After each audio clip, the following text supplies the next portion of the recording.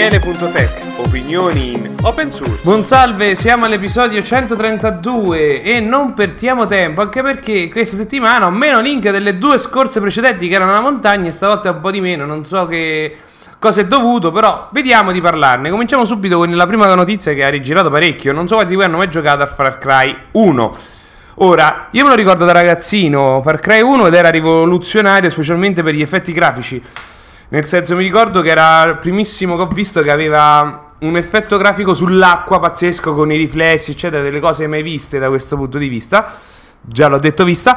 E quanto pare è trapelato, non si sa bene come, il codice sorgente del primo. La versione, per essere precisi, la 1.34, è stata caricata su Web Archive e quindi è stata già un po' analizzata, e adesso è pure su GitHub, quindi trovate il link, eccetera. Già lo stanno un po' analizzando. Pare che sia la versione che prima dell'implementazione del launcher di Ubisoft, e questo non ha il supporto per l'Xbox, perché il gioco uscì anche per l'Xbox. E Far Cry rivoluzionò tutto il genere di FPS, aggiungendo il concetto di open world agli FPS. Ora, forse voi non ricordate, ma sicuramente Far Cry 3 e 4 sono tra i più rinomati, potremmo dire, come anche Blue Dragon, mentre il 5 ovviamente fu stata una grande delusione, quindi possiamo dire che è molto importante, anche perché la Crytek, che se non mi ricordo male è un'azienda croata, era famosa nel mondo open source, perché di solito era quella che rilasciava tutto, l'SDK per fare le mod, ma anche il codice sorgente del suo engine, il cosiddetto Crytek,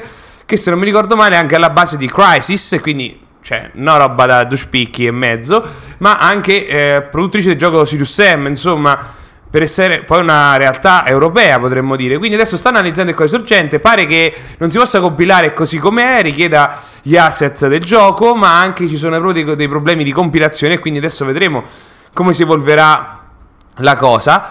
Però è curioso perché è molto importante come evoluzione della storia dei videogiochi, insomma. Detto questo, è voluto mettere poi un tweet di Elon Musk, che è quello che dà il tema un po' alla puntata di questa settimana, ovvero da qualche giorno, anzi dal 1 luglio, sono cambiate le possibilità di vedere Twitter, nel senso che ad oggi per visualizzare i tweet ci sono dei limiti, nel senso che c'è un limite di 600, si era partiti il primo, poi è stato aumentato fino a 1000, per dire, per poter leggere 1 migliaio di post, quindi di tweet al giorno. Questo ha creato tutta una serie di problematiche, del tipo che Twitter ieri non funzionava, nel senso si autodossava. Cosa vuol dire? Che Twitter si apriva la pagina e faceva richiesta a Twitter: mi dai l'elenco di tweet, e ti dice no, col cacchio, e lo continuava a fare tipo continuazione ogni mezzo secondo, creando problemi. Probabilmente anche per questo è stato aumentato, ma anche che c'erano dei problemi in questa implementazione, e si dice che è dovuto al fatto che il 31 giugno scadevano, diciamo, i tempi di pagamento delle fatture di Twitter verso Google Cloud. Quindi questo probabilmente rientra in tutta questa visione di taglio dei costi che tutti stanno remando contro, ma è molto sensata, perché Twitter non può competere con Facebook e gli altri a livello di sponsorizzazioni e di introiti, e quindi deve poter essere indipendente. Spesso oggi si ragiona che tutte queste grandi entità hanno bisogno di un flusso costante di soldi, perché costa tutto questo. Certo, comporta dei problemi, tra cui quello che a me mi fa girare di più veramente le scatole, ovvero TweetDeck. Non so quanti di voi lo conoscono. TweetDeck era una startup che Twitter si è comprata, che praticamente permette di avere in una pagina una serie di tab, nella stessa pagina, delle colonne letteralmente, che possono essere del tuo account o di altri account di cui tu hai accesso, di vedere le notifiche tutte divise per colonne, anche tracciare hashtag, eccetera, in un'unica stessa schermata. E questo perché aveva più di un account a gestire, tipo così, in questo modo gestivo quello di Mozilla Italia e di Mergit. Per me era un attimo, cioè se io in una delle 3 colonne, per dire, vedevo un tweet che valeva la pena, potevo scegliere con quale account mandare, rilanciarlo e così via. E questo mi permetteva a me di avere su uno schermo praticamente sempre Twitter, di vedere in tempo reale, perché il problema di Twitter è che è in tempo reale e quindi si possono perdere facilmente moltissime cose, perché basta veramente poco. E io molte informazioni spesso mettevo solo i tweet, ma anche tanti link venivano proprio da Twitter. Quindi adesso vedremo un attimo se opererà, perché ho dovuto staccarla, perché Twitter adesso non funziona più la versione precedente, sono passati alla nuova versione che ha tutta una serie di limiti e che per fine mese sarà disponibile soltanto per gli utenti verificati che pagano $8 al mese per poter leggere tutto questo. E quindi vedremo un po' come andrà a finire? Il podcast chiude? No, assolutamente. Forse c'era bisogno di assestamento. Pure tutta questa gente che continua a scrivere a destra e manca dovrà approfittare di altri social network, di reti. Io direi Reddit, però certo c'è tutto questo metodo di casino di Reddit, quindi è tutto da vedere come si evolve. Però è un dato di fatto che per me era una fonte di informazioni, anche perché io seguivo gente che mi piaceva, no? Dopotutto il materiale viene fuori così per il podcast. Quindi potrebbe anche essere dovuto a questo? No, perché il blocco è successo da 2 giorni, quindi è proprio un momento di magra rispetto alle 2 settimane precedenti. Quindi vedremo come si evolve. TweetDeck era gratuito, permetteva di dare accesso anche ad altri nello stesso account, così tu non devi dargli username e password, devi tramite l'accesso di TweetDeck. Però con ognuno del suo account gli veniva data questa abilitazione e quindi permetteva insomma di semplificarsi molto la vita, di tracciare le cose in tempo reale, ed era molto comodo nel mio caso, ma ha smesso proprio ieri di funzionare. Cambiando completamente argomento, ci ritroviamo in parlare di Common.js. Ora probabilmente molti di voi manco sanno cos'è, probabilmente molto meglio. Quando nacque JavaScript server-side, quindi 10 anni fa potremmo dire, saltò fuori la necessità di capire come differenziare le API JavaScript lato server e browser in modo tale che non si creassero conflitti, ma anche che fossero diverse, quindi anche dalle nomenclature e quant'altro. Ma c'era il problema che su JavaScript lato browser non c'è, nel senso che su browser tu metti i vari riferimenti dei vari file e in automatico il browser li carica, ma in un sistema server side tu potevi definire le dipendenze e caricarle, non puoi farlo così, perché tutti i linguaggi server side non funzionano, no? In quel modo, praticamente si fa un elenco e via. E venne inventata questa standard Common.js che ha tutta una serie di problematiche, tra cui il fatto che non è asincrono, non si possono ritogliere memoria alle cose caricate, ha una serie di limiti. E nel tempo venne praticamente de facto Common.js per i moduli e divenne uno standard. Però poi con la standardizzazione è nato un nuovo standard e quindi spesso si trovano la stessa libreria in 2 versioni, Common.js e lo standard, quello ECMAScript per i moduli. E questo articolo fa un po' una storia di come si è evoluta tutta la storia di Common.js, i vari problemi che ci sono, come si è cercato di risolvere, eccetera, però ancora oggi ci sta, non se ne va. Poi abbiamo un link che è stato girato nel gruppo, ovvero che Google Bard, l'intelligenza artificiale di Google, ha influito sulla privacy policy di Google. Praticamente adesso hanno cambiato dal 1 luglio la privacy policy, praticamente dice che verranno utilizzati i dati disponibili pubblicamente per le intelligenze artificiali per l'allenamento. Quindi è tutto da vedere un attimo come si evolverà questo e se influenzerà, tipo leggono le mie mail. No, perché si tratta di dati pubblici, quindi sicuramente utilizzeranno il contenuto di quello che trovano nei siti internet, quindi mezzo mondo, visto la potenza di Google da questo punto di vista. Quindi è confermato l'articolo che Google utilizzerà dati privati, però è tutto da vedere, perché adesso ci sono un po' di cause anche di OpenAI, insomma, in merito a tutto questo. Certo è che è dato di fatto che lo fanno tutti i modelli di intelligenza artificiale, sono allenati hanno bisogno di milioni di dati, e quindi più ne dai e meglio è. Quindi non è che ci stanno proprio alternative in tutto questo, cioè bisogna proprio darsi da fare e leggere mille cose per addestrare queste intelligenze artificiali, che poi vanno continuate ad essere addestrate perché vanno aggiornate. Cambiando completamente argomento, ci troviamo con la libreria libjpeg turbo, che è stata rilasciata e con tutta una riflessione sul fatto che non ci sarà probabilmente la versione successiva e non si sa quando, anche perché dice: io sono sviluppatore che lavoro su progetti open source, cioè io campo grazie ai finanziamenti che supporto eccetera per anche altri 2 progetti, e questo qui è quello che mi frutta di meno e anche quello che mi provoca più lavoro. Quindi non farò una nuova versione, non me ne preoccuperò se non ci sarà un supporto, anche perché i fondi che dovrei potuto avere al locale per questa versione hanno consumato quelli fino all'anno prossimo, quindi non ho slot di tempo perché io campo di questo, insomma. Quindi è tutta una riflessione di solito come l'open source abbia bisogno di fondi, non si può farne a meno. Quindi ricordarsi che l'open source è fatto di persone, non da quanto è bella gratis. Infatti questa email di annuncio fa tutta una riflessione sul fatto che ci sono aziende che ci campano. Anche perché cos'è questa libreria? Una libreria che praticamente non fa altro che la compressione e decompressione delle immagini il più rapidamente possibile, quindi potete immaginare, essendo JPEG, che è utilizzata praticamente ovunque de più, quindi non è sicuramente roba da poco. Certo è che lui dice la libreria entrerà in modalità manutenzione se non ci sarà un supporto, anche perché questo è il dato di fatto. Poi abbiamo un articolo di come Microsoft è uscita fuori una presentazione interna che rivela che loro stanno lavorando alla realizzazione di una specie di client per avere Windows che è sul cloud, che non è una novità, l'ho visto fare già in passato, ovvero che tu c'hai il tuo computer che non è sto carrozzone, ma è un client e ti colleghi a una cosa in remoto, streaming eccetera, e interagisci con un server, però con un'interfaccia di Windows. Un altro leak che mi ha fatto venire da ridere, che credo mi sia stato girato da Wall Street Journal, che praticamente racconta di come cominciano ad essere utilizzati artificiali per rispondere al telemarketing, quindi per proprio fargli perdere tempo, pazienza e quant'altro, con delle chiamate generate dal computer e così via. Abbiamo poi un link che spiega come lavorare sullo Steam Deck, ovvero svilupparci sopra, è problematico perché non è pensato per questo, non è pensato per essere modificato così pesantemente a livello di software, perché è limitato, c'ha tutta la sua immagine di Linux fatta in un certo modo e quindi uno sviluppatore deve poterci smagheggiare quanto vuole e quindi non è facile per niente, quindi sconsiglia di metterci le mani, però dice dopo tutto basta poco per resettare, rimettere l'immagine originale e far tornarlo come era prima. Abbiamo poi il sondaggio di Surl, non si è mai capito pronunciarlo, che è tutti gli anni, e questa volta ci sono dei dati, un PDF che io gli ho dato una sfogliata, sono una trentina di pagine, salta fuori che sta crescendo Windows 11, HTTP3 è utilizzato da un quarto degli utenti, e HTTPS è il protocollo utilizzato seguito da HTTP e FTP, e poi c'è tutta questa riflessione di come curl ha un impatto positivo sul mondo, per via ci sono 92 sistemi operativi supportati nel sondaggio che la gente ha partecipato, 92 quindi sono anche di più.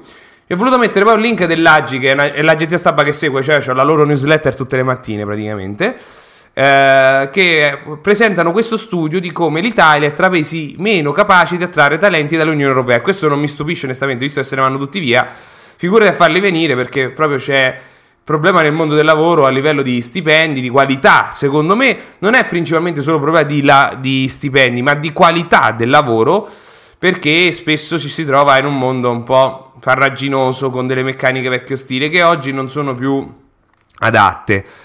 Abbiamo poi The Verge che ci racconta di come Valve, quella dello Steam Deck, ha deciso di non approvare, secondo tutta la serie di regole, progetti che utilizzano materiale realizzato da intelligenze artificiali, perché è difficile riconoscere il copyright del materiale, cioè se questa è generata con quello, è stata addestrata, che ne so, con materiale sotto copyright, noi non vogliamo avere problemi, quindi te lo impediamo, che non è un ragionamento sbagliato. Questo comporterà di fare delle riflessioni per chi vuole utilizzare questo e finalmente accorgersene.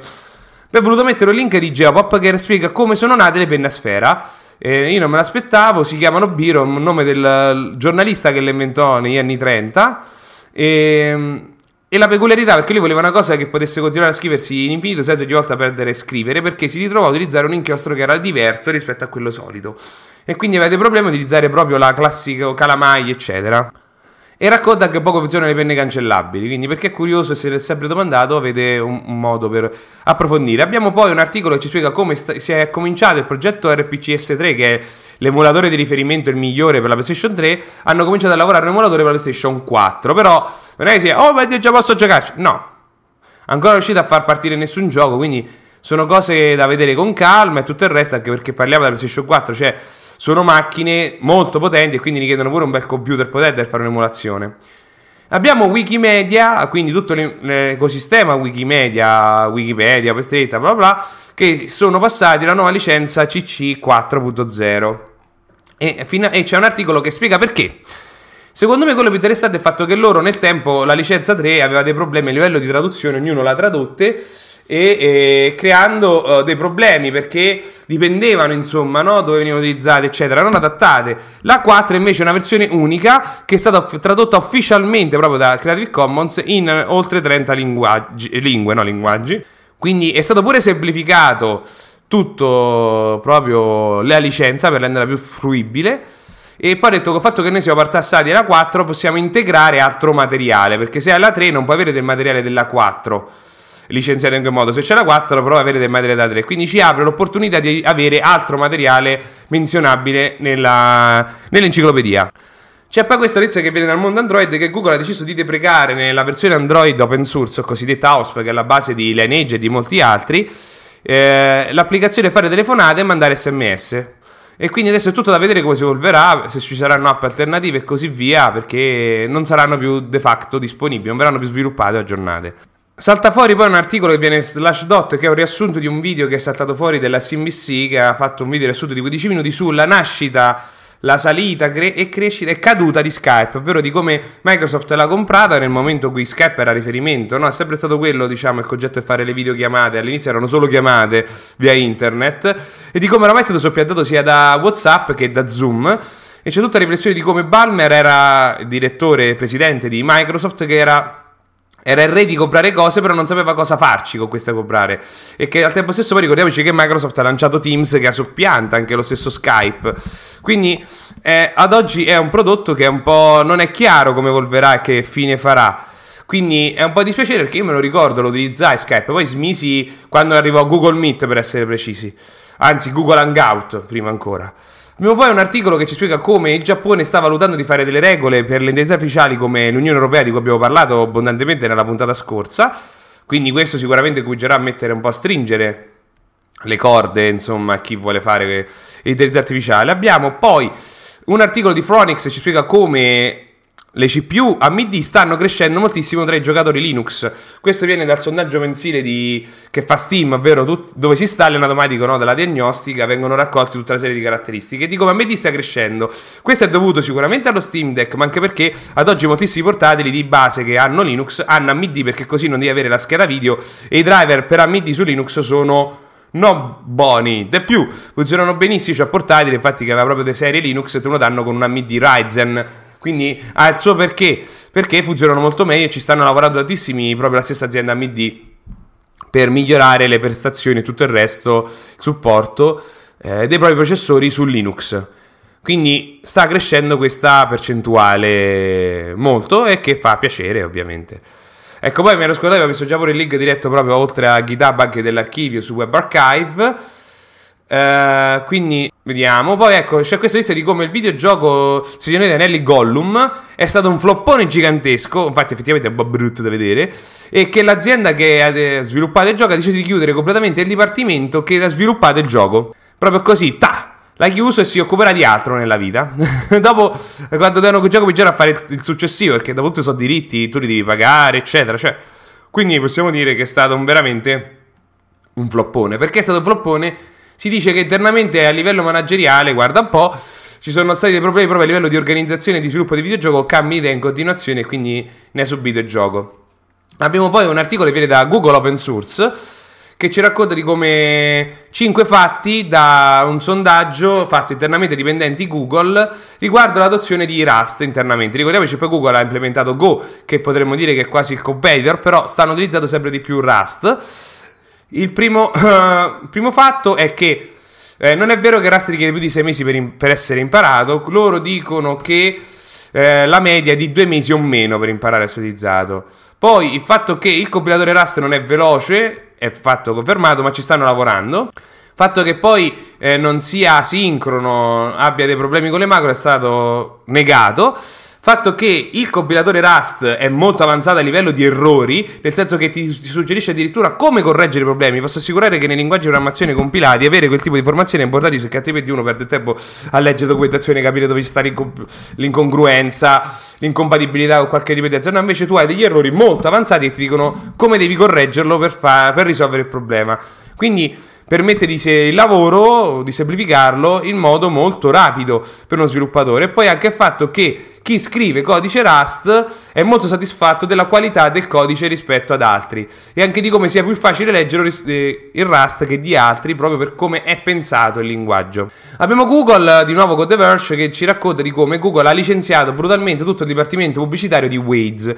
Waze è quest'app per trasporti, per le mappe, che è un competitor di Google Maps, che viene utilizzata principalmente perché ha i dati migliori per gli autovelox. Se l'è comprata Google anni fa e al suo dipartimento pubblicitario ha detto Google, siccome ha deciso di integrarla sempre più, quindi secondo me piano piano vedremo la morte, ha deciso di chiudere il dipartimento pubblicitario perché Google già ce l'ha. Quindi vogliono passare interamente a quello di Google dentro Waze. Quindi sicuramente loro stanno facendo questa cosa con calma, perché Waze l'hanno già comprata qualche anno fa. Abbiamo poi questa notizia che io non l'ho capita onestamente, nessuno ne ha parlato tanto di questo concetto, che l'Unione Europea, anzi la Commissione, sta valutando l'arrivo dell'euro digitale, che sembra un'altra valuta con il suo valore e quant'altro, che può essere scambiato con l'euro fisico. Il motivo e quant'altro non si capisce, è tutto da vedere. Poi vi ho voluto mettere questo articolo che praticamente è una riflessione di come Google ha deciso di svigolarsi da un evento che sarebbe successo. Organizzano queste aziende della Silicon Valley spesso eventi, no, per sensibilizzare nel mondo LGBTQI e tutte le altre lettere più quali sono.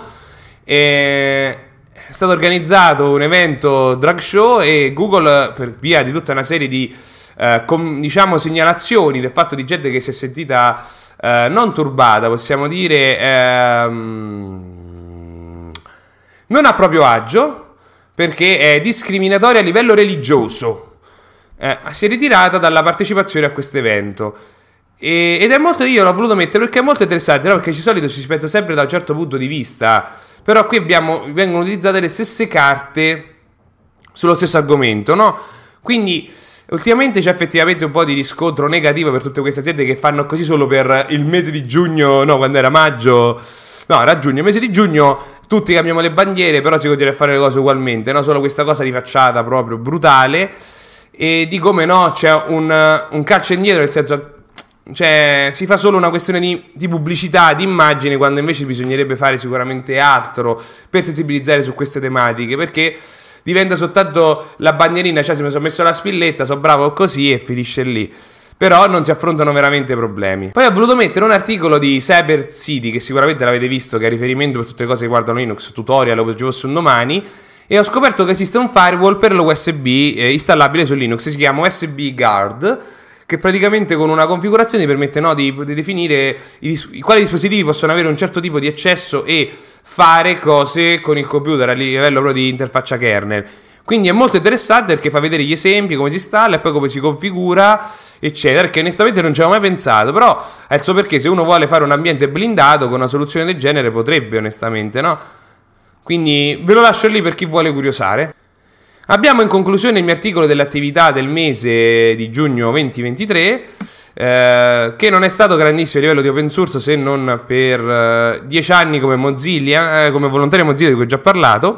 Certo è che ho lavorato parecchio sulla migrazione dei siti ILS a Nicola, che è questo site generator di cui ho fatto pure una pull request, e delle patch a dei plugin che io ho segnalato, fatto, eccetera, perché ci servivano delle cose a noi.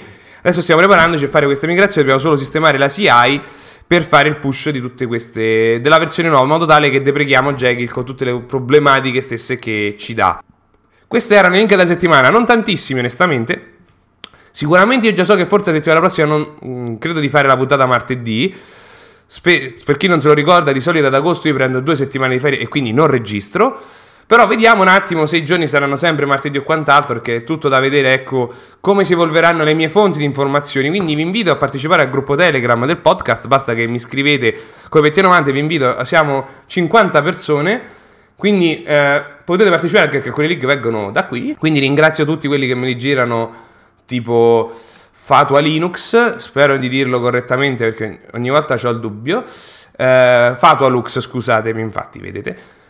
Quindi c'è sempre un po' di roba interessante da trovare. Vedremo un attimo con l'estate se era letto o meno, perché ogni anno a quanto pare è completamente diverso. Però sicuramente il podcast in un modo o nell'altro ci sarà. Bisogna vedere un attimo come si evolve con il caldo. Non so poi, ma incomincia a farsi sentire. Vi ricordo il calendario di eventi Linux e la pagina delle attività per contribuire al mondo open source in 5 minuti. E ci vediamo alla settimana prossima. Ciao!